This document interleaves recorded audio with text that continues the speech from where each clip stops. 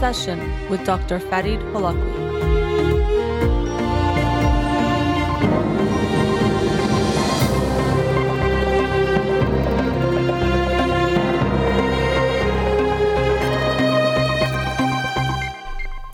Good evening. Welcome to In Session. I'm your host, Dr. Farid Holakwi, and I'll be with you for the next hour here on Radio Hamra. Studio number to call in 310-441-0555. You can follow me on Twitter or Instagram or like my page on Facebook to get updates on the show or suggest topics or books for the program. And the shows are uploaded at the end of each week to my SoundCloud page and podcast on Spotify and Apple Podcasts. So last week, Monday was a holiday and Wednesday I didn't do a show, so doing some book catch-up. So tonight I'll do the book of the week from 2 weeks ago, and then Wednesday I'll do the book of the week from last week, which is The Metamorphosis by Franz Kafka. And I, a couple years ago, read a book by Franz Kafka, a short one, but it was a letter to his father. And in that, from what I read people writing about that book, was that you can see a lot of his relationship with his father play out in his other works.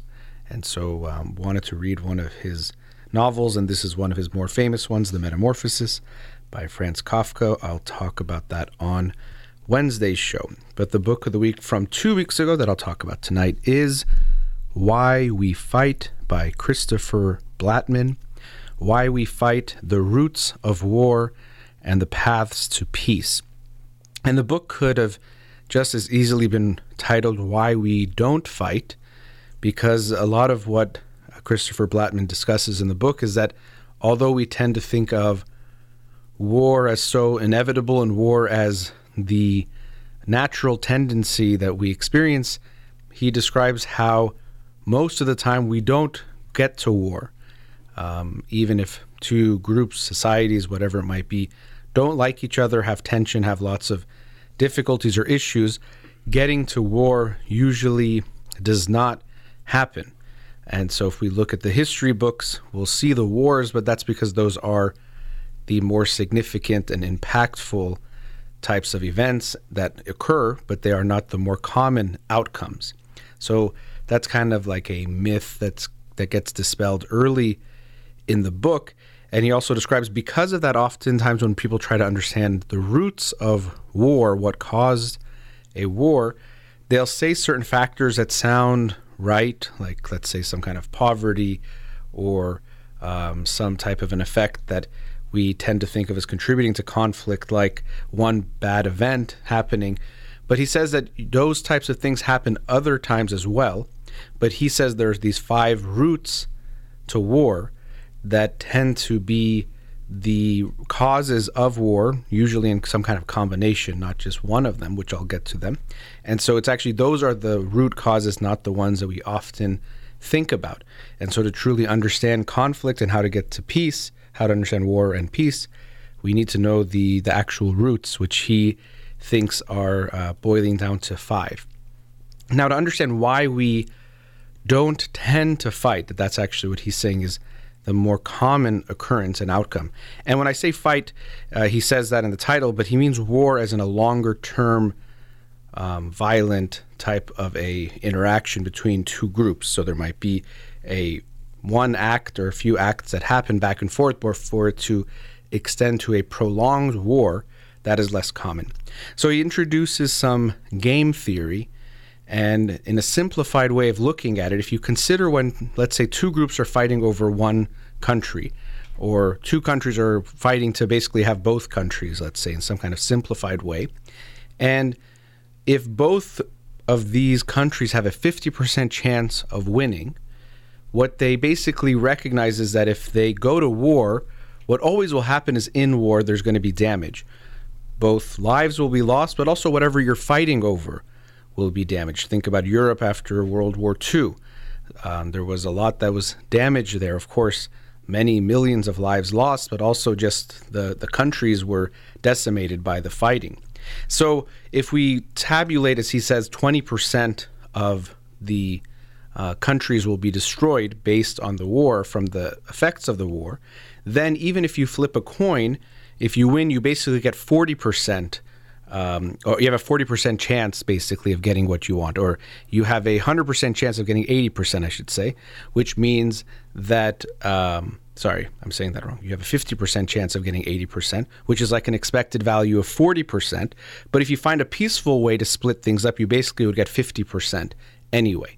So in a type of game theory way of breaking things down, we can see that the default actually tends to be not wanting to fight because war is very costly. And you, of course, can lose completely, but even if you win, you would get less. So most of the time it makes sense. Let's find a way to be peaceful. And so that's why, as he says, although there are these great wars that get a lot of attention, as they understandably should, but more often than not, we avoid war, and societies tend not to go to war. But he does say there's these 5 routes to war that he describes that are the most important ones. And so I'll go through each of those. The first one is unchecked interests. And so unchecked interests basically comes down to when the cost of war is not necessarily going to be felt as much by the people in power, which tends to be the case. So we see that even, let's say, in the United States right now, where the people in power, the politicians and also the wealthy, don't tend to get affected by wars when they happen, especially now when the war never happens on U.S. soil. So the risk is not going to be there. So that can be one factor, and we see this throughout history, that the people in power often can gain a lot from the conflict, but they might not risk so much, or the risk will be felt by them less. So there can be unchecked interests. The second reason he cites is what he calls intangible incentives. So this is where people, of course, we tend to avoid violence, but if they are fighting for something like religion or some sense of freedom or an injustice, they might then change the bargaining distribution of when it might make sense for them or when they're likely to fight. And sometimes it can even make it where they'll fight no matter what. If, for example, one country or one area or one leader wants to impose a religion on a group that they don't want to accept it, and it doesn't matter for what, they're willing to die for it, well, then they will lead to violence. So sometimes we have these intangible incentives. It's not just about, let's say, land or wealth or resources. It's about something bigger than that. The next one is uncertainty. And so he talks about things like in poker where you bluff, where, of course, the example I gave is as if you know you have a 50% chance of winning, but you really don't know how strong your opponent is. And you also understand that a person or a group, a country, will want to make themselves seem stronger because they know then they can ask for more. So because we know people will bluff, it actually makes sense to not always believe their bluff, because you know that that means you will in the long run lose. Just like in poker, if you listen to everyone every time they bet that they have a strong hand, you in the long run will lose because people could just essentially push you around. So when we look at this in a type of international diplomacy or international interactions, we can see that countries will do things like military parades, right? It's a way of showing how strong you are. But also countries will try to show that they're stronger than they are. And so because of this uncertainty, sometimes this can be a root cause or a contributing factor to people or groups or countries getting to war. The fourth is something called a commitment problem. And this is where if one group has the power but another group seems to be getting the power, while that group is on the way down, they, of course, can say, well, when you have the power, you'll promise to give us something, so let's make it peaceful. But it's very hard to expect, and there's no way to really enforce that they'll keep that commitment. So sometimes we'll see when a country, a group is losing power and another group is coming up, on the way down or before they are losing that power, they might fight in some way to try to weaken them before we get to that point, because it's hard to assume that when that group has the power, they won't use or abuse it in ways that makes the formerly powerful group very unhappy. So there might be reasons why it might feel right to fight. And the last one is misperceptions. So again, in the example I gave that he talks about in the book, it's this very simplified way of knowing things are 50-50 and things are split in this certain way. But we often, of course, misperceive We don't know. We think we know better than we do. We think our enemy is just like us when maybe they're not. Or we think they're worse than they are when maybe they're not. And so for lots of reasons, we also might misperceive the situation. And because of that, that can lead to war.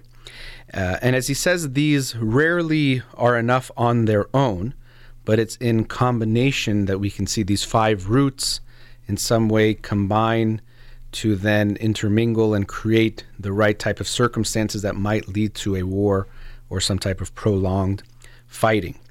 And he says that there are also things that prevent war as well. So he talks about the roots to war and also more paths to peace throughout the book as well. And so there are a few factors he shares related to that. One is interdependence. And so the more we realize, whether it's through actual seeing how we're interdependent or a feeling of interdependence when we have camaraderie and connection with one another, the more interdependent we feel and genuinely are, the less likely we are to fight. So they even see this in some regions where there are, let's say, groups of different ethnicities or different religions in a similar city to other ones. The ones where they've created more type of a camaraderie and a mutual relationship, which could be commercial, for example, or it could be connecting on some other variable or some other way, they're less likely to fight there. So it might seem kind of common sense, but we also can recognize the world is interdependent. And so we can see that if you, let's say, launch a nuclear bomb in some country, first of all, they might retaliate. We can also see it's going to have a huge effect on the environment. I remember even when I was in, I think, high school, learning about nuclear winter, that this could happen if many atomic bombs go off, and it creates these huge mushroom clouds, and then that's going to affect the sun and affect the sunlight that comes in and all sorts of things that can affect you even if you feel like, well, you're bombing another place. That interdependence that we're sharing the same environment can come to play. But interdependence can show up in many ways, from very small groups to big groups. But the more interdependent we feel and are, the less likely we are to get to war. We see this also happening with our economies, where we might be enemies with a country, but we have some kind of economic interests that are mutual, and that can create some issues. And this book was written and released just actually recently, but of course he had to have been writing it for a while.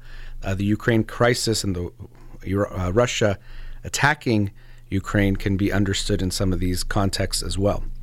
So that's one of them. Another one is checks and balances. So here we hear that a lot in the U.S. government. If you're a student in elementary school, middle school, high school, you hear about checks and balances and how there's 3 branches of the U.S. government, which is good because that balances the power, that no one person or even one group or one branch of the government has too much power, and they all check one another.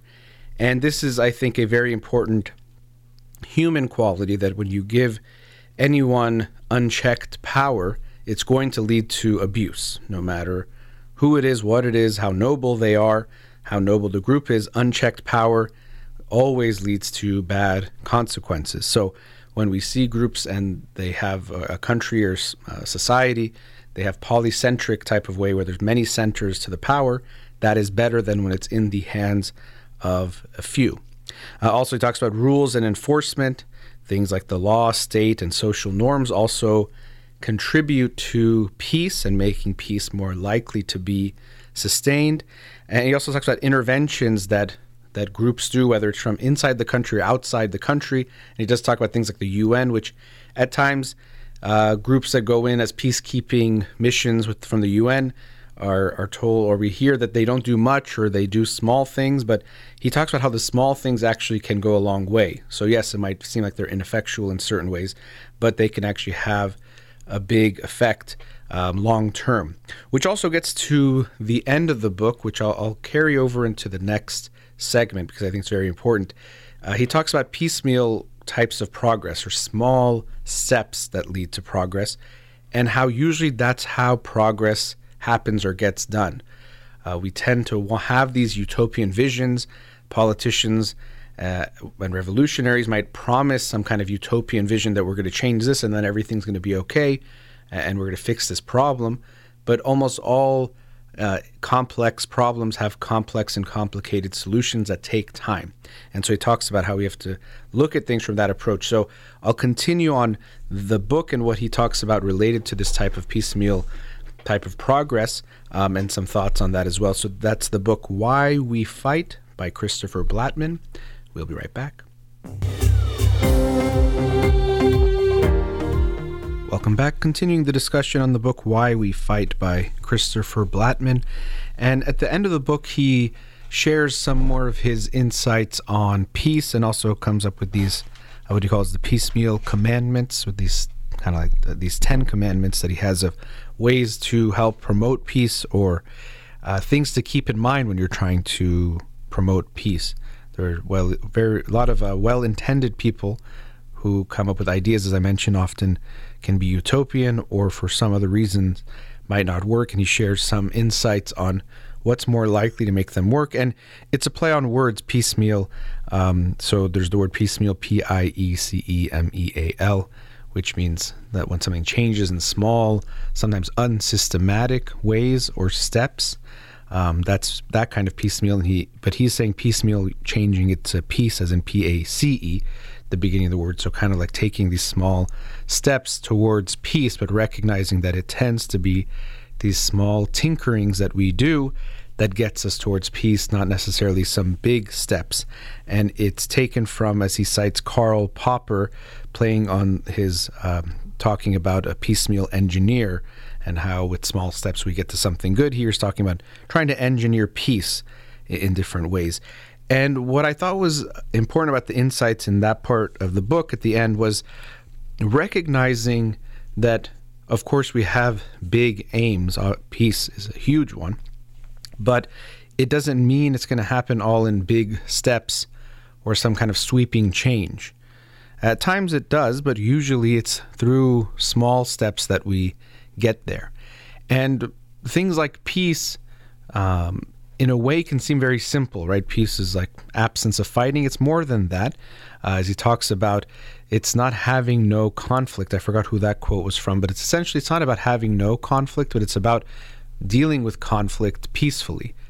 Because just like in any relationship between two people, you're going to inevitably have conflicts that arise. It's not about if you have conflicts, but how you deal with your conflict. The same thing is true of any groups, countries, towns, cities, individuals of different groups, whatever they might be. We're still going to have conflict that arises because we at times will have different interests that will conflict. We'll be sharing some kind of resources. We will upset each other in some way. So it's not about avoiding conflict of any kind, but it's how do we deal with conflict, and can we deal with our conflicts in ways that end up being peaceful rather than end up in war and death. And that's what we're trying to avoid. So in a way, it's easy to say don't fight or deal with things peacefully, but how do you actually execute that? And how do you make people like each other or care about each other? What's interesting is often when you enter or hear about a group of people that don't like each other, without knowing the history and without experiencing it, it could seem silly when people don't like each other, or when people are two groups like, okay, come on, just figure it out. It's not a big deal. But it's very different when you're in that conflict or that conflictual relationship. So one thing you have to always be aware of when you go to some other group, even as a therapist, when you're meeting with a family or a couple, that usually their problems in some ways, although family relationships or couple relationships are complex and dynamic, they can seem simple, but you have to recognize that you don't know what it's like to go through living through that conflict. And it's always going to feel that way. And another thing is when we think of other people and whatever it is in their life, it's very easy to just think of it in some kind of rational, logical way without feelings. But when you're in anything, you have feelings too. So people will, whatever your problem is, someone can say, oh, it's so easy, just do this, which partially is true, but that's because they're not actually going through it, and they likely have something they themselves struggle with that might be easy for you or is easy for other people.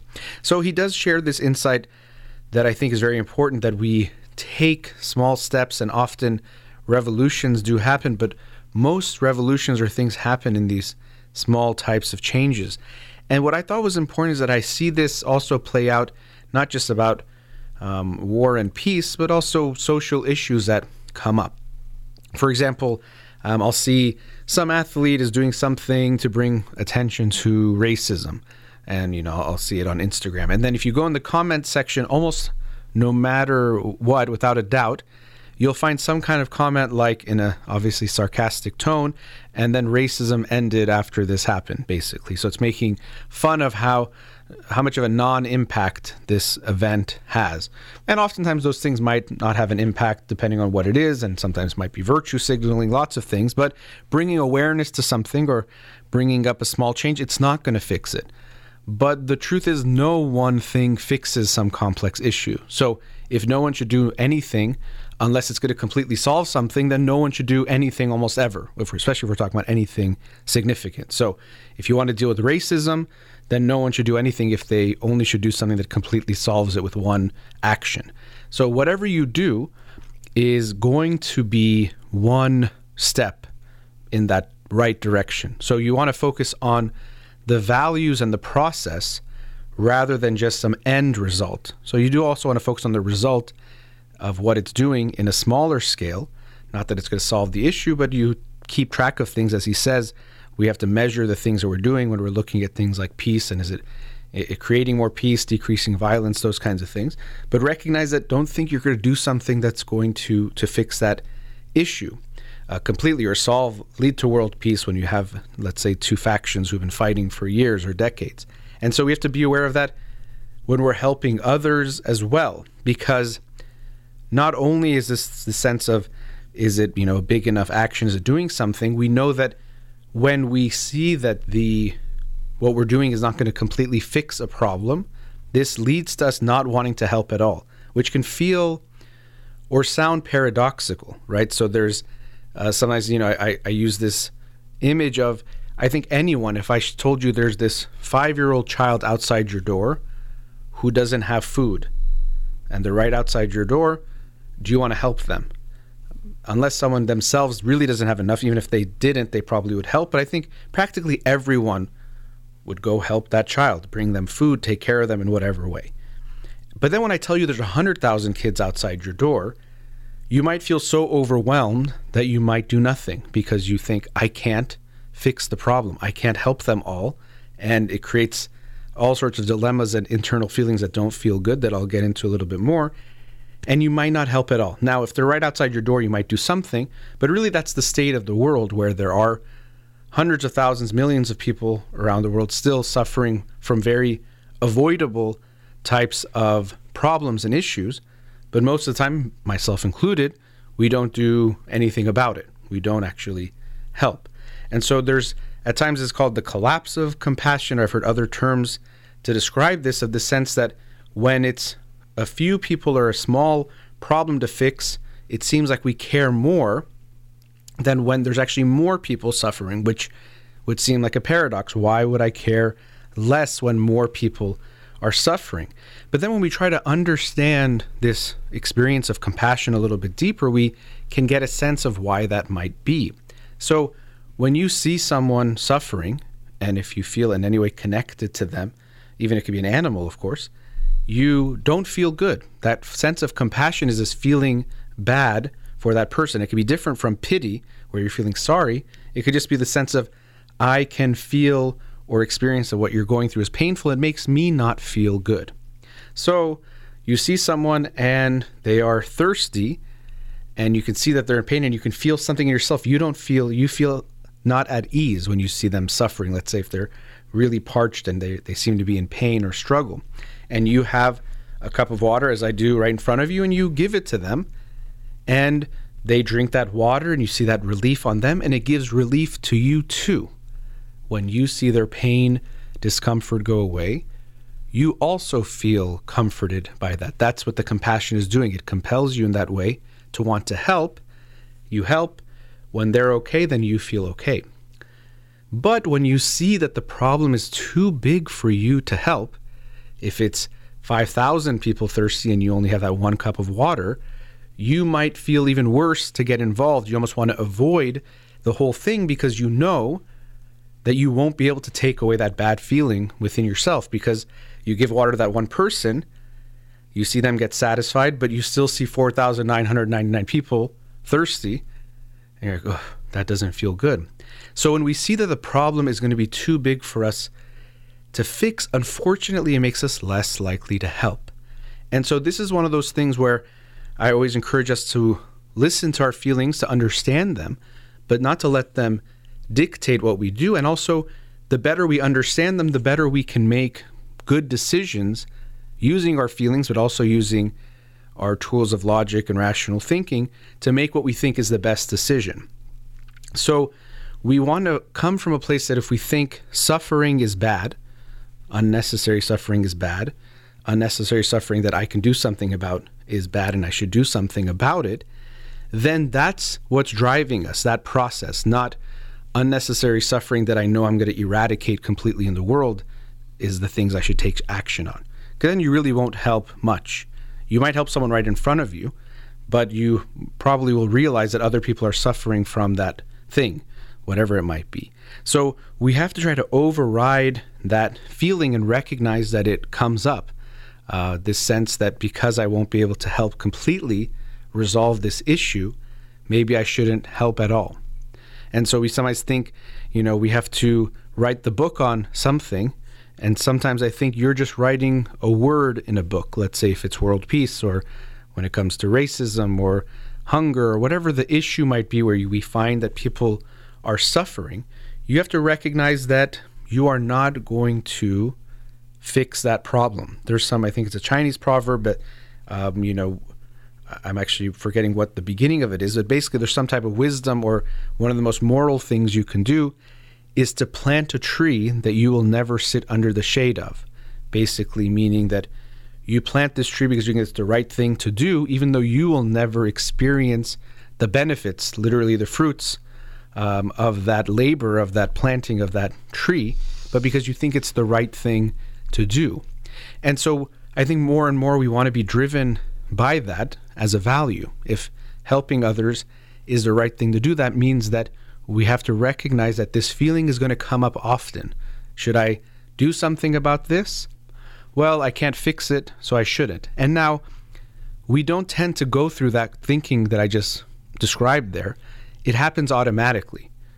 So some suffering exists, you find out how big it is, and quickly you come up with reasons why you don't need to help or you shouldn't help. There's one homeless person, let's house that person. There's 50,000 homeless people, they probably bring it upon themselves some way. Or, it's not even going to make a difference. Or I think a lot of them want to be homeless. And so that makes sense. And you quickly will come up with reasons to justify really what you're feeling more than what you're thinking. So your feeling is, I don't think we can fix this. I don't know if it's solvable.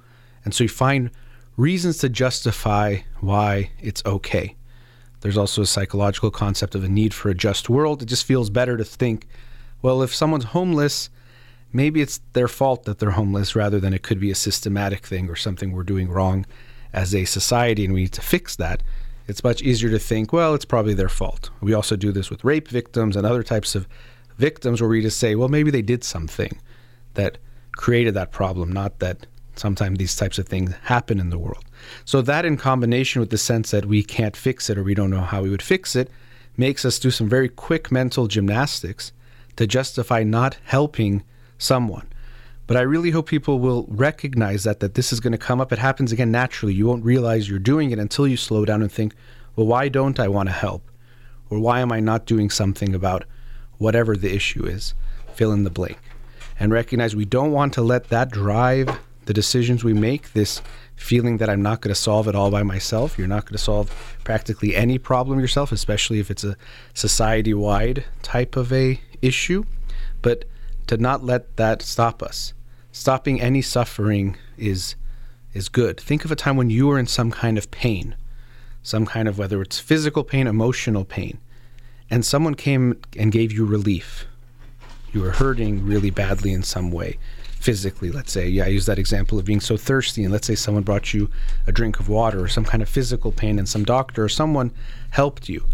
And remember what that feeling felt like. And so, to me, giving someone that feeling is never a waste. It's never not good for us to do that. It's always the right thing to do to relieve someone's suffering. And so we want to recognize the value in that and actually recognize we can devalue the feeling that's telling us it's not worth doing because we're afraid that we're still going to feel bad afterwards, because if we get involved, the problem will still exist. All right, let's go to our last commercial break. We'll be right back.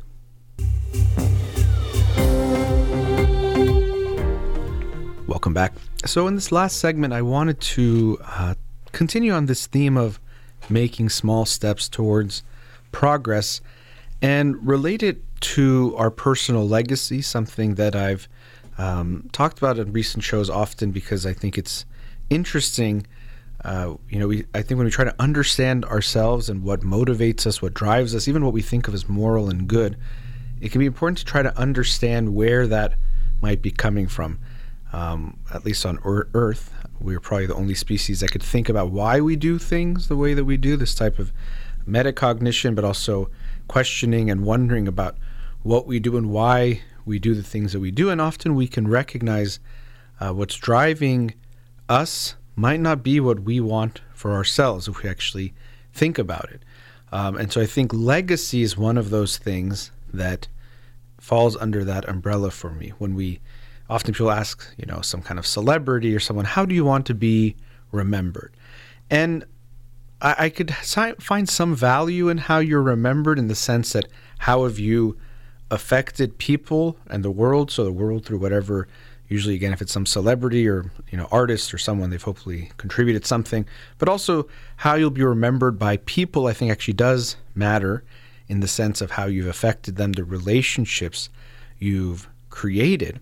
But we often are thinking about things like legacy, like when we remember people from hundreds of years ago, and for hopefully good reasons, of course, some for bad reasons. But people, I think, when we think of that, it feels good to imagine, Michelangelo and Leonardo da Vinci, or great leaders, American leaders, let's say Abraham Lincoln, George Washington, the first president. People think, oh, it's so cool, they're remembered and everyone knows their names. And so what I find interesting is when we think about those things, George Washington, he doesn't experience us talking about him, or every kindergarten student knowing he's the first U.S. president, or for him being on money, or those types of things.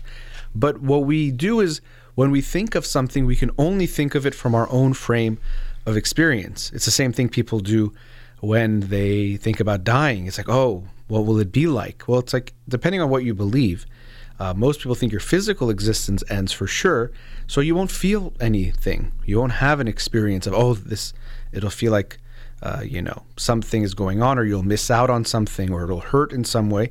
You won't have any physical sensations, but you can only imagine it as now. So you imagine yourself dead, but of course, when you're dead, you don't feel anything. So it's a funny thing, but we still try to put ourselves in our own dead shoes, but you just don't exist. You don't have feet to put in the shoes to begin with. So you don't feel anything, but we still imagine it now. So just like we do other things, if you imagine being a baby, you imagine being you as a baby, what you feel. It's like, I would hate, doing this all day, or it would be so nice, people are taking care of you all the time. But a baby's experience is different. We can't imagine what it's like, or we can't feel that. And of course, we do this with animals too. If I was a dog, that would be great. Or if I was this animal, I would hate it. Or if I was that animal, I would like it or dislike it. We're imagining us and how you experience the world, and then now in that body and that experience. And so when we think of these people from the past that are remembered, it's what we think now. It would be so nice if everyone knew my name now. That's a feeling that we often can feel, this sense of being validated, appreciated, and seen as someone great, to fight our own fears or feelings of being inferior or being not seen in some way seems really cool, really great. And so that might even drive someone for living a life a certain way, so they get remembered, and the history books remember them. I know in Hamilton, it's one of the lines about how the history books remember you, and that you actually can't control exactly how they're going to tell your story. That was a very bad version of Hamilton. If you've ever seen it, some of the words were the same. But you recognize that we can care about things that don't matter. Why should it matter in 400 years how they remember your name? Now, I think it matters what you actually do, but focusing on how you'll be remembered can be the wrong way of approaching it if it affects what you do now. So, for example, if you were I've thought about the vaccine that came for COVID and how it has been helpful and has definitely saved hundreds of thousands, maybe millions of lives. And I know no matter what you talk about, it becomes political, so I don't mean to focus on that part of it, but just think of the vaccine in general or vaccines of the past. But this vaccine, what I think is kind of cool is actually there's no one's name attached to it. I'm forgetting some of the people in the past, so I won't even say them, who this person came up with this vaccine and this person came up with that vaccine or this type of treatment.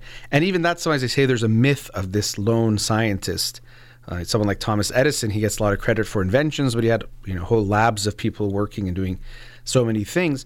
But I often think we can get so preoccupied with the name behind something rather than the impact that it has, and also the recognition that really when we talk about some kind of advancement, yes, maybe one person did that last step, but there's usually hundreds of thousands of people and different things that have contributed to getting to that point.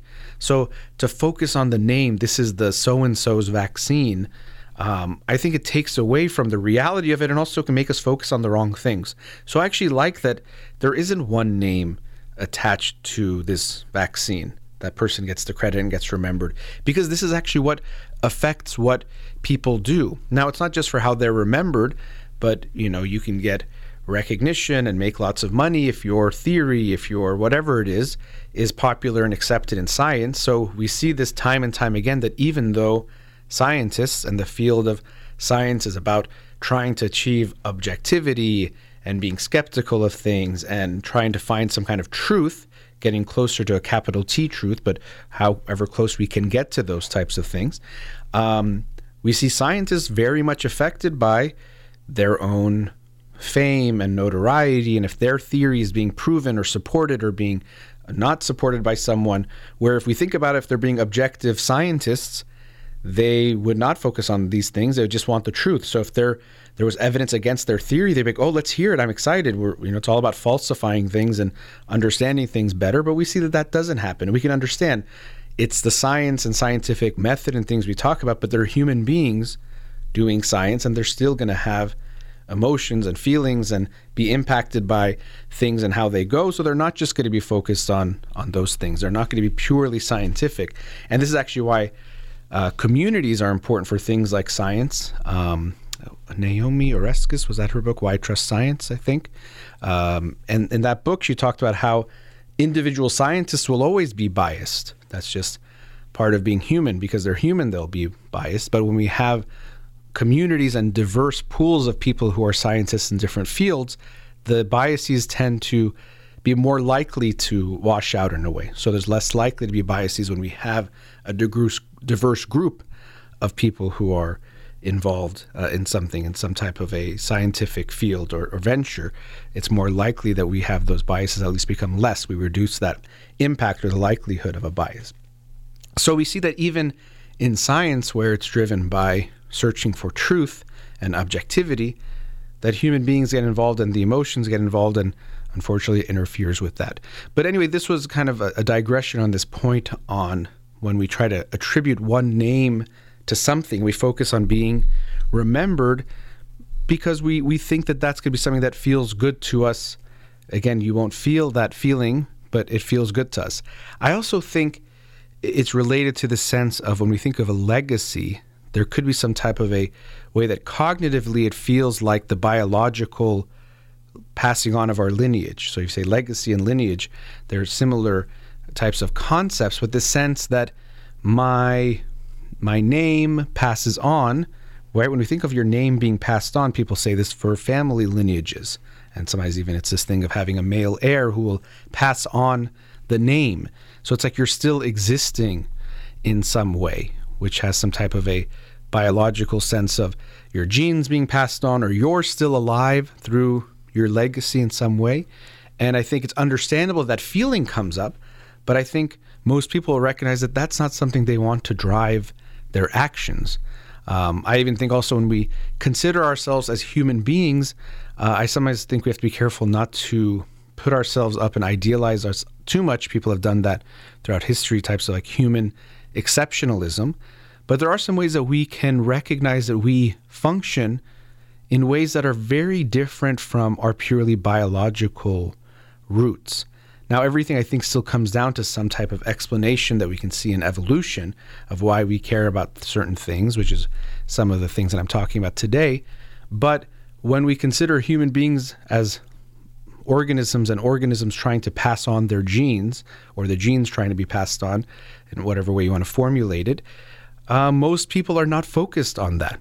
Even if we look at sexual experiences among human beings, rather than it's something that we're trying to procreate, most of the time, most people are having sexual experiences. They're trying to make sure they don't get someone pregnant or get pregnant or have a child. They're trying to prevent that from happening. So we can see that our type of just trying to pass on our genes and as many as possible is not the goals that almost any human being has, even though as a biological being, that is how we think of as the thing that matters the most. In some ways, we can say we've transcended that. I don't know if that itself would be a type of human exceptionalism, but there's ways we've transcended that most people don't think of their life as how many of my offspring survive or how many offspring I have. They think of it more of things like purpose and meaning, or sometimes they don't even think about it, and we go through life without realizing what's driving us. And this is why I do think it's so important to take these steps to think of what's driving me and what I'm trying to create in my life, or the life I'm trying to create for myself to experience. And what we'll see is that if we don't think about it, the things that will drive us will be a lot of these different types of biological urges and drives that can have pleasure and good feelings that could be part of a good life, but they tend not to be the end-all be-all of what's going to make someone live a good life or feel good about their life. So when you, coming back to this concept of legacy and what you do with your time, it's very possible that if you do a lot of good things, people will remember you. But I would hope that you recognize that what you're doing and how you do it, to focus more on the good that you're doing than how you're being remembered for it, or how people in the future will remember you. So if you're going to create a school, and you can create it by yourself and name it after yourself, and that way it's your name on the school and people might remember it, it might last a while. Or you can create a better school by collaborating with other people, but your name won't be on it anymore, but it'll help more children. I would hope you recognize that, yes, there's this urge, it feels nice to have my name on the school and people to attribute it to me, but I want to do good with this school. So let that be the drive, the value, and the process that's driving it, rather than having my name on it and being known for doing something good. So these are just some thoughts on some of these issues that come up related to legacy, also related to what you're doing. Because you might think, well, if I solve some type of issue, if I can make myself, if I fix something, then my name might be attached to it. But if you just contribute to something, you likely won't be remembered. If you just are one volunteer amongst thousands that do something. And so unfortunately, I think because of that, people sometimes go for these grand gestures, grand ideas, grand plans. It doesn't mean we shouldn't want to make big changes. That makes sense. But we're also driven sometimes by this idea that I'm going to create this huge change and be remembered for it forever. Could also be a driver, which I think is the wrong thing to be driving us. If you want to do good because you think it's good, which I think would be the best reason to do something, then you want to do the most good and the right good, rather than the one that will be necessarily remembered more than something else. And you might recognize that doing things in small steps usually is the ways to progress, rather than trying to figure out some huge way to make some huge impact that everyone will see. So try to make a big impact for the right reasons, that it helps people, but not necessarily because it helps get your name out there or makes you well known for that. And I want to leave a minute or two here at the end of the show. So I'm right now here with Amir in the studio. You probably hear me most Monday nights. I say thank you to Amir here in the studio before I say goodnight. And Amir is here with me, and this weekend, very happy to be going to his wedding to Roya. Him and Roya will be getting married this weekend. Looking forward to being there, having a good time. But also just want to say congratulations to him. If you've listened to my show, as I said, practically every Monday for going on, I think almost 8 years, he's been here with me consistently, making sure I'm sounding the best that I possibly can and taking care of things. And so a pleasure to see him taking this next step in his life and to celebrate with him. I just wanted to say congratulations to him and thank you for all the times here in the studio. So as I'm signing off, a big thank you to Amir here in the studio. You've been listening to In Session with Dr. Farid Holakwi. Hope you have a wonderful night.